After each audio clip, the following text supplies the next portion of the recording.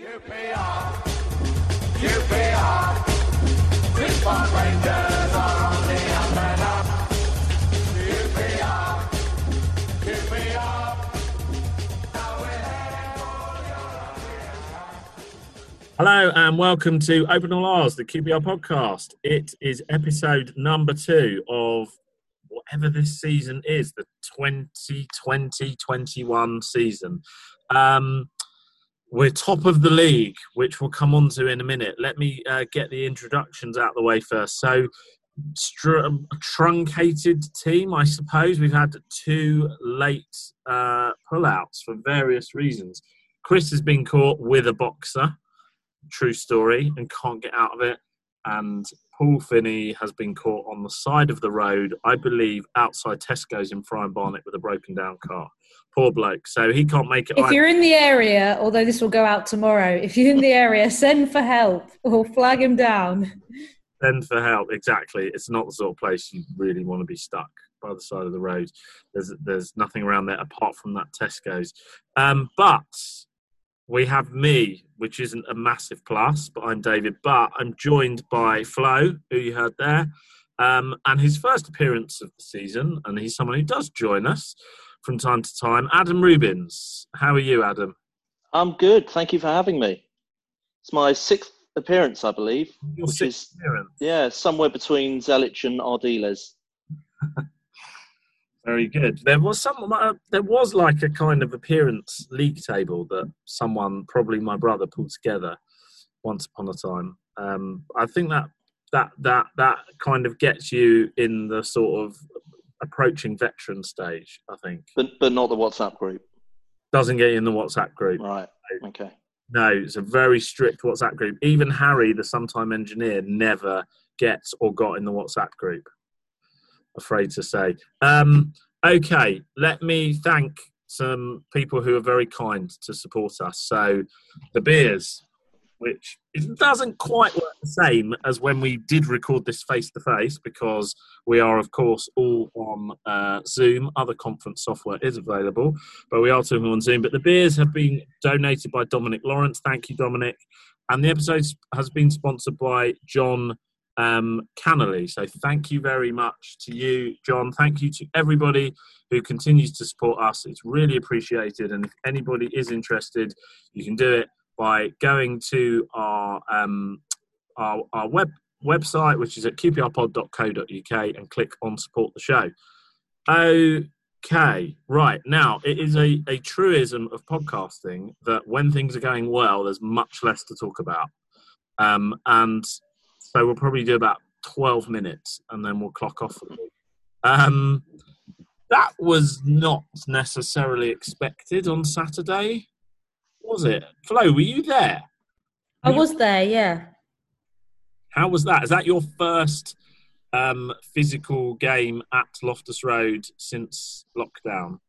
Yeah, it is, yeah. And I'm actually going to be there a lot because I cover AFC Wimbledon as well, and obviously they're ground sharing until Plough Lane opens. So Loftus Road is going to be a real home away from home for the first couple of months anyway, and hopefully there'll be fans back in there soon. But okay, so before the actual game bit, take us through the behind the scenes. What's the experience at Loftus Road in terms of like going to the game? What do you have access to now? What don't you? How weird is it? All that stuff. Yeah, so I think I remember talking about the Luton situation, which obviously was a bit different, and that makeshift changing rooms and showers that they'd created. So there's a similar situation with this. Everyone goes through Ellerslie Road, which you would do anyway, and then you sign in on like an iPad, you get your accreditation, they take your temperature, and then you go up to the usual media sort of room. Obviously no food and drink or anything. There's like a bottle of water if you want it. And then I was in the same location, which is in the Ellerslie Road stand, but instead of being in the gantry, which is kind of that sort of gangway above the stand, I was in this press box, which I've sort of half realised it's there, but it's not. But it's basically an overflow press box in Ellerslie Road. We needed that for the Premier League years, didn't we? Yeah, exactly. And now I think people actually sit there as their seats sometimes. I think it's like also additional seating. So myself and BBC Nottingham were in there as like the only people in that sort of 3 rows of seating. Took us a while to sort out that technology because someone had taken away like the cables and the lines that we need for the radio, but managed to sort that out after about an hour. But you're only allowed there an hour. You're allowed to get there from about 1:45, whereas normally most people would get there at like 1 o'clock before a 3 o'clock kickoff. So they try and really limit the amount of people.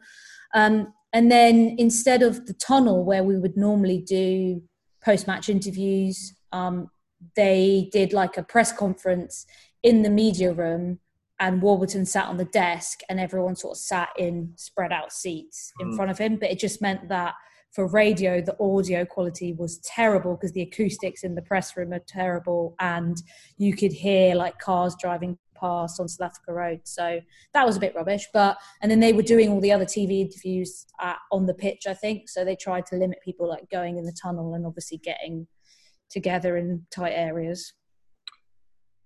Very good. And what did you think of the game? I was shocked at how solid and composed we were. I couldn't believe it.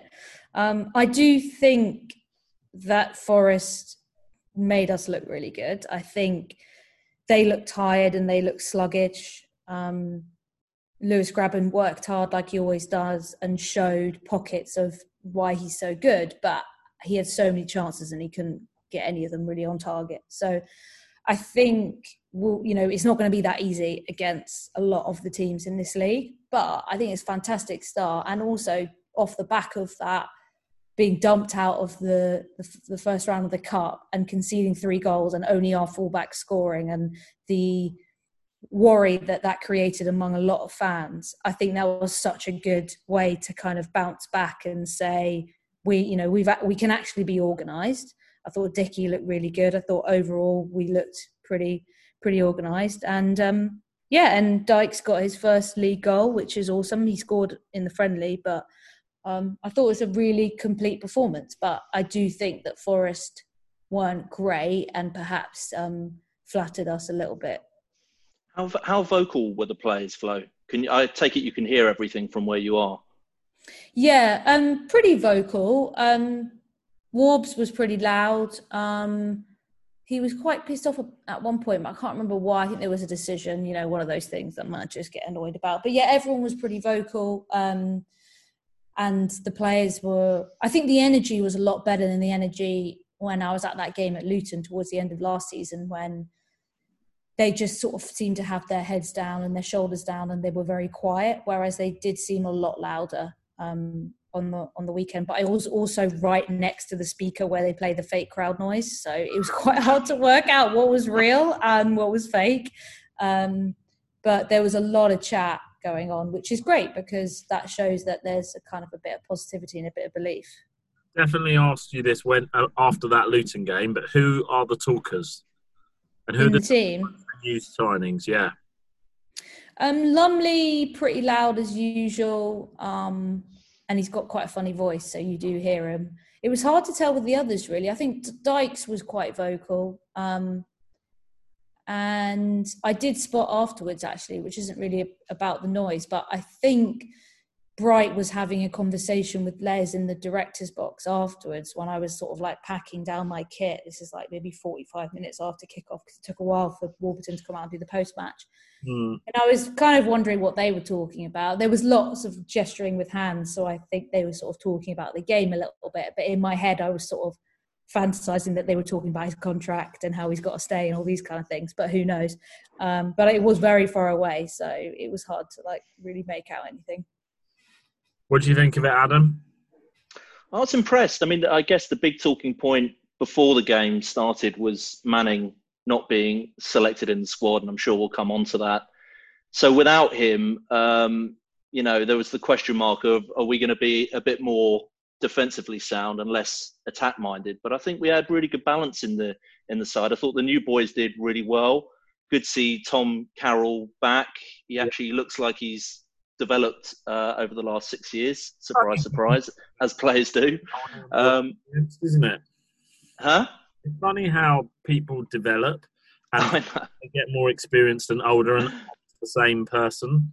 that they I were. know. There's something about our fans that seem to think of players in just a moment of time, and and Dykes potentially is being thought about in that way at the moment. And I've got this whole thing that I sort of want to come on to about us not getting carried away, not just about the performance, but also about individual players. But I thought overall we did very well. The new players blended in well. I thought Dickey was good and seems to be a bit of a leader at the back, which is something that we need. Dykes obviously a lot of application, held the ball up brilliantly. But then some of our existing players that are fighting for contracts, I thought did well as well. I mean, Kakai, I thought was outstanding and marked Lolly, who's one of Forest's best players, out of the game. And seems to have earned himself a new contract, which I think is good news and could be our new Wan-Bissaka.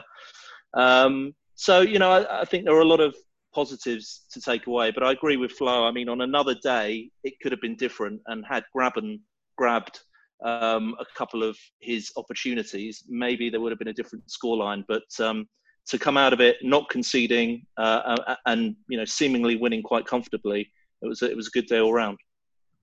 Were you going to come in, Flo? Yeah, I was just saying, one thing that did stand out to me was how hard Amos worked. A lot of that hard work didn't necessarily lead to much, but he was trying. I'm yet to work out how him and Dykes will link up. It felt like, especially for the first half, they were getting each other's way a lot. And obviously, this whole sort of Amos playing behind Dykes thing is a very new idea.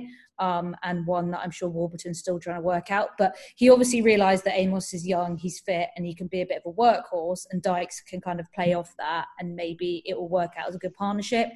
But yeah, for the first half, I was kind of thinking, where are we going with this? Because they seem to just be getting each other's way. They're not communicating, and it's not really a partnership.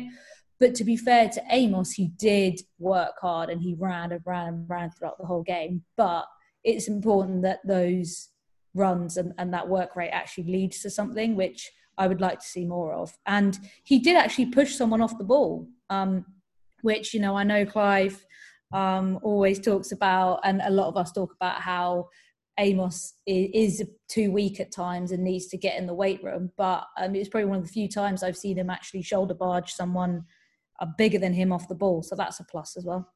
I thought it was a Warburton masterstroke. I really did, because the high press from Amos, it just, okay, he doesn't do much with the ball, but what he does is he terrorizes the defense in terms of chasing after them, and he forces them into unforced errors. And towards the end of the game, I mean, the Forest backline was so exhausted. They just seemed to be losing the ball at every opportunity. And I think it's partially because Amos was pressing so high. Why did you think Ball was on the bench? Because I felt last season he was Warburton's boy. And maybe he wasn't great against Plymouth. I couldn't watch the Plymouth game because I was in a car to cover Oxford, to cover their Carabao Cup tie, so I missed it. But from what I heard, he was not good against Plymouth. So I think it was off the back of that, and it was sort of a reaction. I think at home as well, really it should be Cameron or Ball. Well, yeah, it's a bit negative to play both, right? Yeah, and Cameron's the captain for the season. I think overall Cameron's a more experienced and possibly a better player than Ball, though Ball has done very well for us. But I was happy to see Cameron starting, and I think Carroll alongside him, some really sort of incisive passing, which you probably don't see from Ball. So I can see why he would choose Cameron over Ball. But I was going to say, I think Cameron becoming captain is quite significant for Ball, because that, to me, I know also Ball has been given a new contract this week, so clearly there is a lot of confidence in him. But if it was really a choice between the two of them, which many felt it was, and I felt it was, Cameron appears to have won that. The strange thing is we've got a habit of giving the captaincy to players that won't be around next season. I mean, we did it with Grant Hall, and okay, we might have done it with a view to potentially keeping him on, but it didn't work. And, Cameron's contract is up at the end of the season. He's not getting any younger, so I can't see him being captain for the long term. So I guess the question is, who is that future leader in the R's ranks? And it sounds like it's possibly not Don Ball.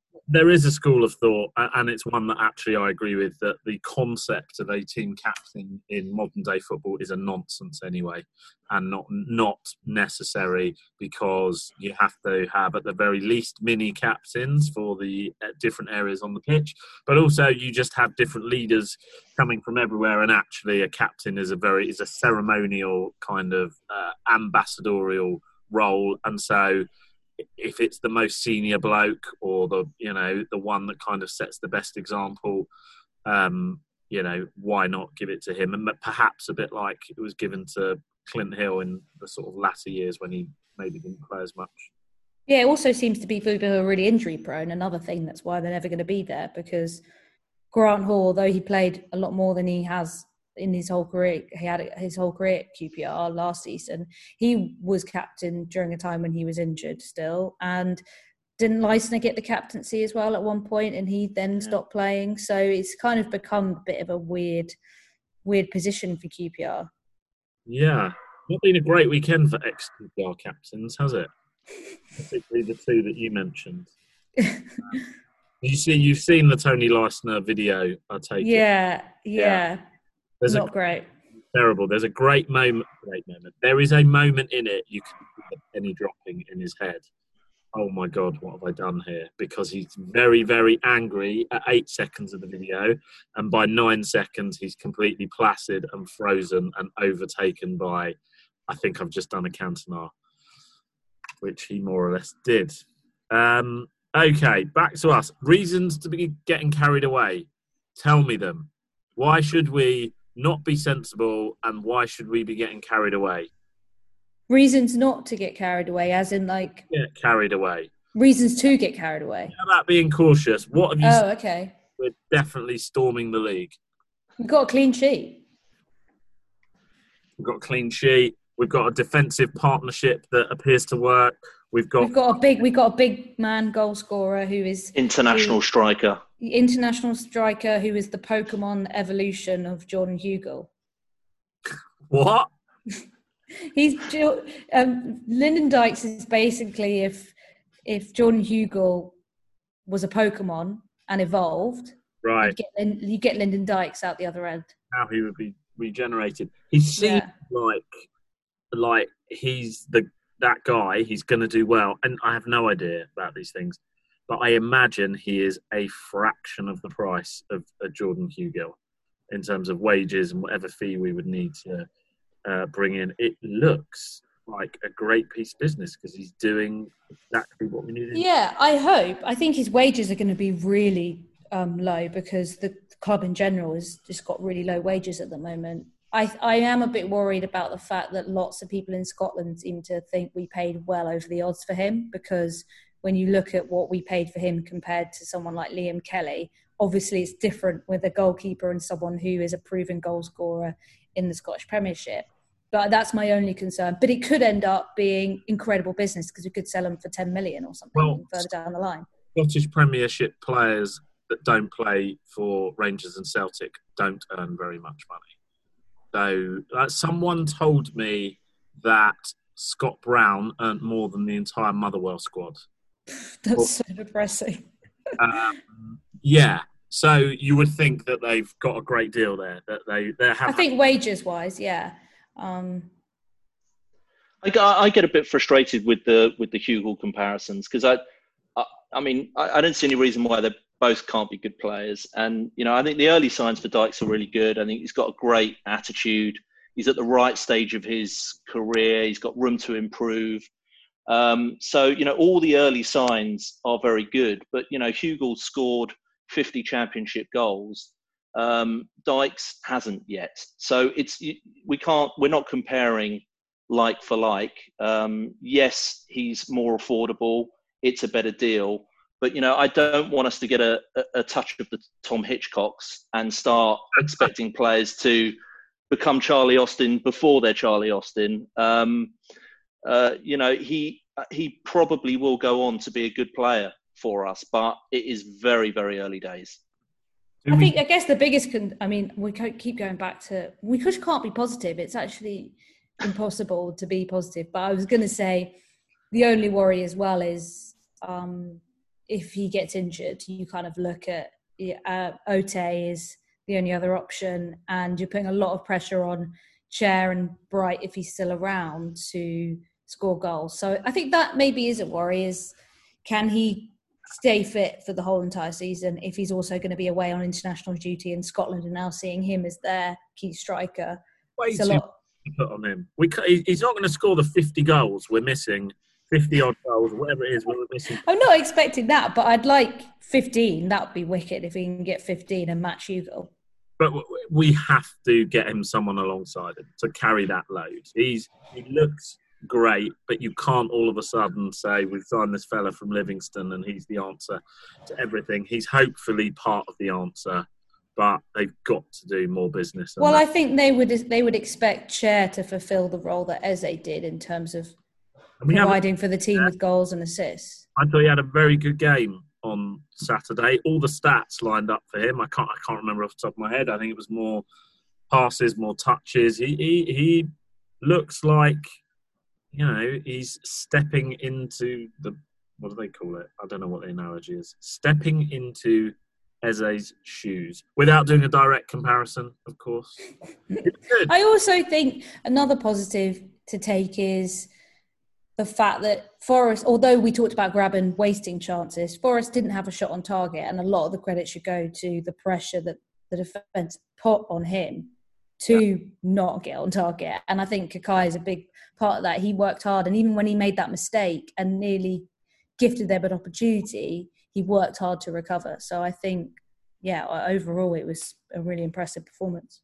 Do you think we now have enough at right back to not have to get a replacement for Angel Rangel with Kane? Is Rangel and Kane now Kane and Kakai, and that's good enough, do we think? I think you could have worse backup right backs than Todd Kane, to be honest. Oh, so you think Kane's the backup right back now? Oh, yeah, 100%. Oh, yeah, for sure. Interesting. Okay, Manning. What did Warburton say about Manning on Saturday? He said that he was out of the team for contract reasons, which I think everyone sort of guessed. And the reason Bright played is because he's further along in the negotiation. Or he's not further along, he's at a different stage of the process. But he didn't really imply which stage that was. So it's either he's further away or he's closer. It could be either. But he said that they're at different stages of the contract signing process, and it's important that players are given space during this time, whether that be for meetings with agents or whatever it is. That was the reason. And I did ask, if Manning doesn't sign, will he remain out of the team? And he didn't really say yes or no. He said it depends, basically. So it's hard to know whether Manning is very close or very far away from signing, because it's hard to know from that whether that means we just need to get this over the line, so we need to give him time to sort that out, or he's being stubborn and we're not getting close, so therefore we need to kind of push back with this sort of power move. Sounds like bollocks to me, Flo. Excuse my French, because when we didn't play Eze in pre-season, it was to protect him as an asset. He was about to be sold. The last thing you need, if you're QPR and you're about to get a bunch of money that you desperately need, is put a player like him in the firing line, right?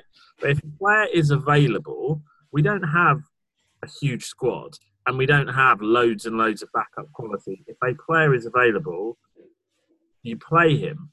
Surely it's got nothing to do with the stage you're at in your contract negotiation. Well, Warburton said in his interview with Clive that he would be happy to leave players out if they're not signing contracts. So that's why I feel like it works with that narrative, but at the same time, it's hypocritical given Bright's situation, because they're both in the same boat. So that's why, in that respect, it doesn't add up, because it would make sense to leave him out if you're trying to sell him on. But then Warburton did say that he will leave players out if he feels like they're not committed because of their contract situation.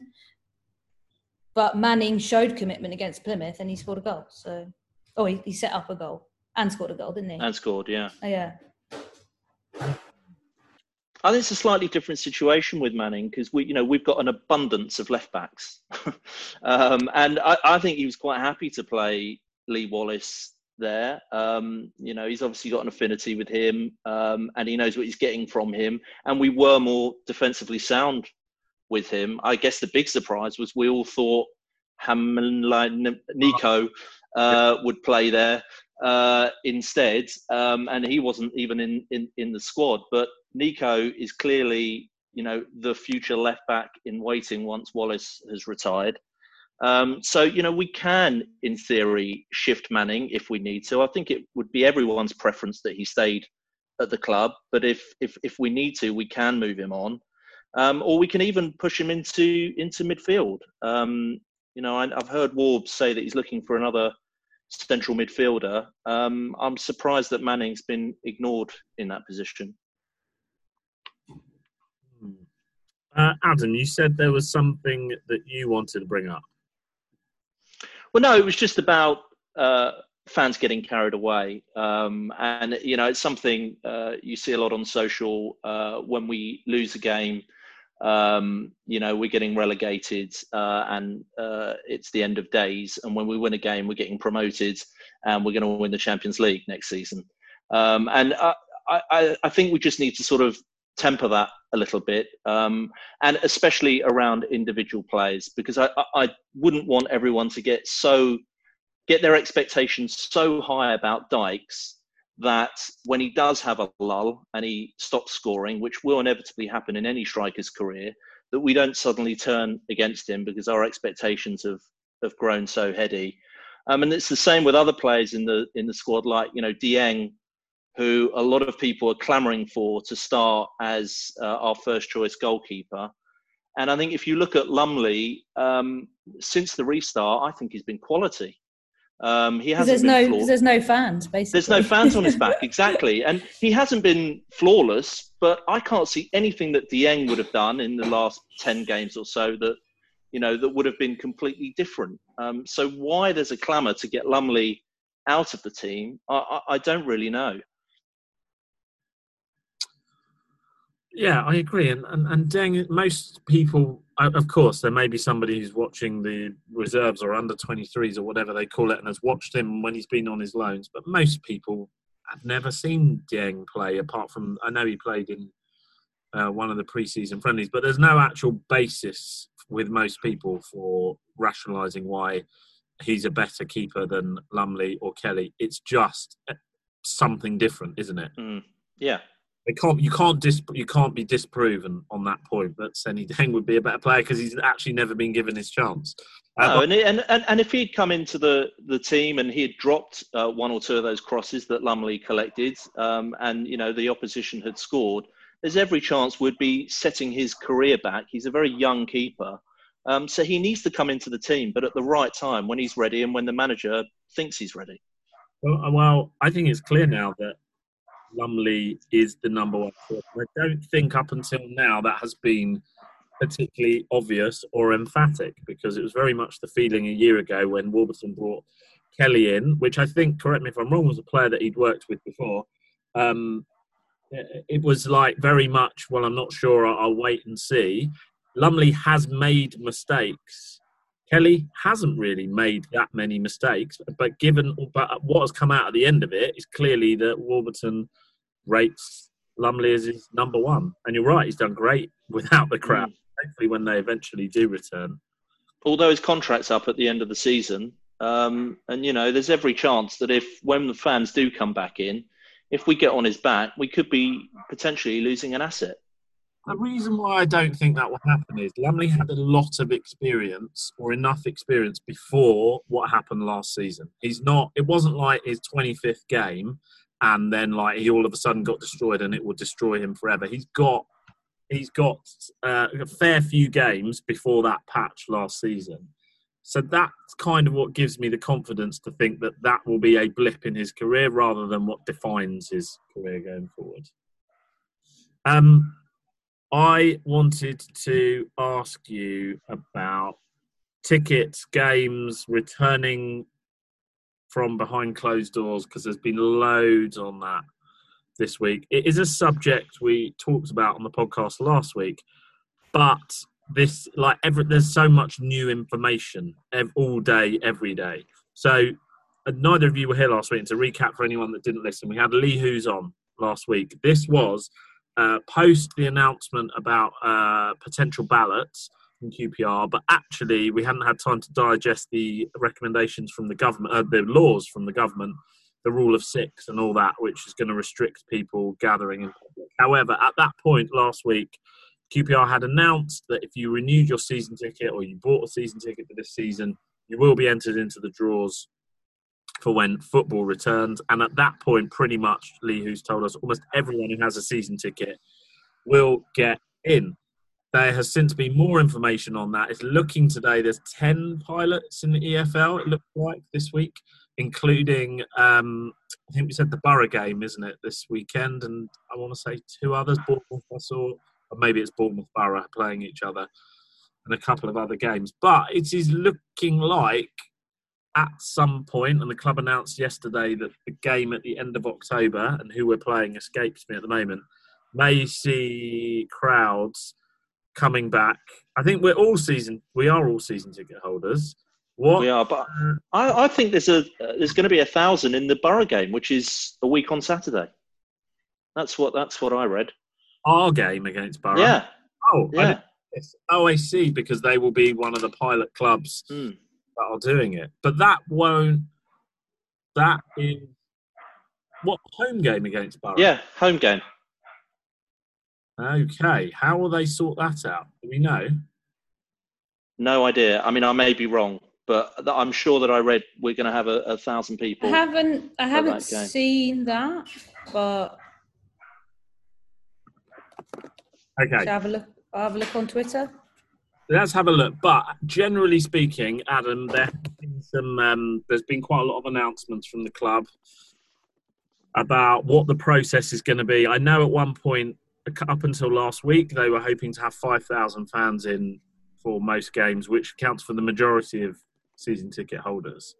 But you have to commit to whether you want to be part of that draw and so on. Are you in, Adam? Am I in terms of their approach? Are you in terms of the approach, and are you in terms of signing up to come in if we're allowed in? Oh, for sure. On both ends. I think the approach has been very fair. I listened to Lee Hoos, and he said very clearly in the podcast that his actual approach was to go the other way. He was all about fan loyalty, and then he was talked down by the fans. So I think the balloting system and what they've gone for, I think, is very fair. I also can't imagine we're going to be in a position where virtually every season ticket can't go to every home game if need be. I mean, it's 5,000, and I think we're under that threshold at the moment, aren't we, with purchased season tickets? And even if we go over it, it's never full of season ticket holders. So I think the approach is fair, and I can't wait to get back to Loftus Road. I'm a little bit concerned about how they're going to make it a healthy experience, but I'm really looking forward to getting back. Yeah, fingers crossed we can. Interesting. I didn't take that from Lee Hoos that he was pro loyalty scheme. I felt he kind of said we broached the subject, and in the end, it was decided not to. I think the club's handled it pretty well. The one thing I don't think they've made clear yet, and I do think it's very important that they do it, is like you say, the actual game day experience and how safe it's going to be. I don't think we should the reason why I asked you, are you going back if you can, is because I think there's a lot of people that will have legitimate concerns about it and making sure that it's safe and how that's done. I understand why it hasn't been tackled yet, because they've got so much to deal with. But I do think there is a video, if anyone wants to watch it. I like these sort of boring things, but there is a video on the Football Supporters Association website and on their Twitter page, which is a West Ham United women fan did from their test event against Arsenal women on Saturday at Dagenham Stadium, which is West Ham women's new stadium. They had 1,000 people there, and a fan there did like a video and a blog about her experience and like the protocols and everything like that. So if anyone is interested in that kind of thing, then you can watch that video. Obviously, a lot fewer fans. She did say that there were a couple of people not wearing masks and the stewards didn't really sort of intervene, but they just kept playing the safety announcement on the tannoy like over and over and over again. Loads of hand sanitizer and sort of one-way systems marked. And she said the experience was good and she didn't feel unsafe, but obviously it's everyone's personal preference is different, right? So a lot of other people might not feel the same way. Can you sing? Me? Can one? Well, oh, can you sing? Yeah, big girls allowed. You know what? I think you can, only because you'd have masks on. And when I watched back the West Ham United women game against Arsenal, you could hear the fans cheering and stuff. But obviously that's different to actually chanting and doing songs. So that's why a great wouldn't you question. be able to sing? Because they have said that singing is a really bad way to spread COVID. yes. Oh, So like choirs and stuff like that, it's really bad. And actually my mum knows some people who were in a choir and a couple died from COVID. So I think really? Yeah, it's actually, yeah. I know you're a religious man, Adam, but in places of worship, for example, only the song leader is allowed to sing. Congregants are not allowed to, for example, for those reasons. So Right. that's the bit I'm curious about, that and various other things as well. Whether you can still shout and sing and whatever, but we'll wait and see, I suppose. Yeah. So I think we're pretty much getting there to the end of the podcast. We're sort of in that area of the pod now. Sort of anything else to declare the R's End. My thing on the R's End, Flo, and you don't know I'm doing this, but I'm just grateful that you've joined us tonight because you seem to have so many other podcasts on the go. I think you were on the Guardian one yesterday. I got that right? Yeah, it was, yeah. And you've launched a new one, and I was going to ask you about that. Yeah, so me and my brother, who has been on the podcast, he was on the podcast during lockdown because he lives in America, so it was actually quite good because we could do it over Zoom. We launched a podcast called Relatively Football, and the concept is basically all about siblings and finding football. So obviously, David, you and your brother, perfect guests if you want to come on. But finding football through family, and it doesn't necessarily need to be a sibling, but we kind of explore relationships. And actually, QPR women have just signed these two twins. So we're hopefully going to get them on the show. I'm going to reach out to the club about that. So, yeah, it's a bit of a focus on women's football. So for people who are maybe interested in getting into women's football, then I think it's a really good opportunity to follow. So yeah, get involved, have a listen, and let us know what you think. Very good. My only other R's End is this weekend is Jewish New Year. We have many Jewish fans, of which I am one, vested interest, but to wish everyone else a happy New Year. And luckily, the game's on Friday and not bang in the middle of it all on the weekend. Right. Who's next? Yeah, I'll go. I've got a couple of Finney-esque things. One is the news just came out about Macclesfield, which is very sad indeed. And I'm not a political socialist, but I am a football socialist. And I just think there has to be some kind of morality in sport and in football. It's a working class sport that makes working people redundant whilst furnishing players with £350,000 a week salaries. So something has to change in football. I don't want us to go back to those days of administration, but there's every chance it could happen if our owners decide to give up. And I just don't think it's a good look that players like Aubameyang are earning what they're earning whilst great clubs with great histories are going under. And Spurs, who almost furloughed most of their staff, are now looking at bringing Bale in. Arsenal obviously made 55 people redundant. So I don't know. I'm a bit depressed about football as a whole. So that's number one. And number two is, you mentioned it earlier about the need for a striker. And I'm a little bit surprised that the club hasn't moved quicker on this, although I understand the pressure that it's under financially and with everything going on. But I think after what happened last season with Hugill and Wells, I think we've proved that there is a model at QPR where we can take players from the Premier League, we can develop them and raise their value so that those teams can sell them on. And that's what happened with Wells and what happened with Hugill. These are two players that probably wouldn't have earned much money for their clubs if they'd have stayed where they were. So I'm hoping that we can bring in a couple of good players on loan. Harry Kane. And do the same thing. Yeah, Kane, Messi, Bale. But no, I mean, Hogan, I think, is a good example of a player that, his days are numbered at Villa. They need to get rid of him. And if they're going to sell him on, he needs to come in and do a job for someone. And obviously Wolves knows him well. So he's definitely someone that I think we should go after if we can. That's a great point, that. The sort of third choice striker in Premier League clubs who's not getting a game and they want to realise a bit of value, as they say. And so we polish them up, we win, they win, the player wins. Yeah. I prefer them to the Malacars, if you know what I mean. Yes. Yeah. Yes. Almost forgotten who that is. Hello. Yeah, I know. I completely agree with everything Adam said. I think we spoke towards the end of lockdown. I think Clive and I talked about our villain of the year being the EFL, and it is really disappointing to see what's happening at so many clubs. And Charlton still might not get their takeover over the line, so it's all just a bit miserable at the moment. But I guess on the more positive side, there is a new videographer at the club. After Dom left at the end of last season. His first video, I think, is on the Twitter feed of the club.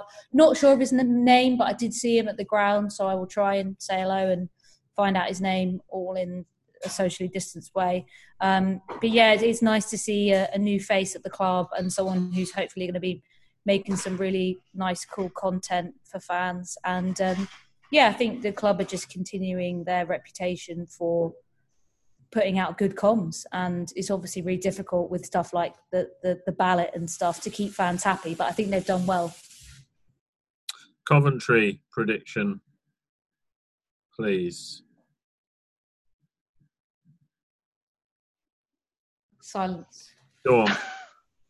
How are we going to do on Friday night? So they were really disappointed in their game, and they did play pretty well. They're going to be at home, although they don't really have a home because they play at Birmingham's ground.